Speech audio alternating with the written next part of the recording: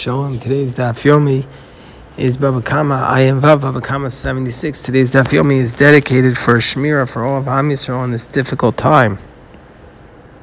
Daf Yomi tells us that in a circumstance where a person steals something and then consecrates it to the temple, and then afterwards slaughters or sells it, he does not pay the 4 or 5 time penalty for the animal because it's now owned by the temple. So the Gemara says, okay, I understand why he doesn't have to pay for the slaughter.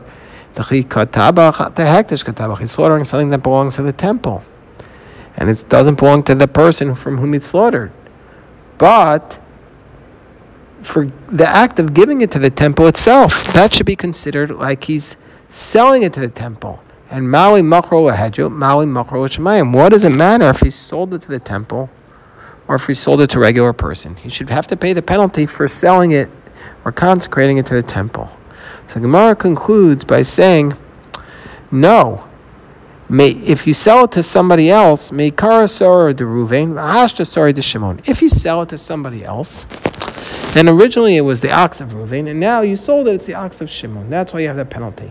But Makro L'Shamayim, but if you sold it, quote unquote, to the heaven, Meikara Sora de Ruvain. At first it was Ruvain's ox, V'hashta Sora de Ruvain. Even though you sold it, consecrate to the temple, it's still going to be considered your ox.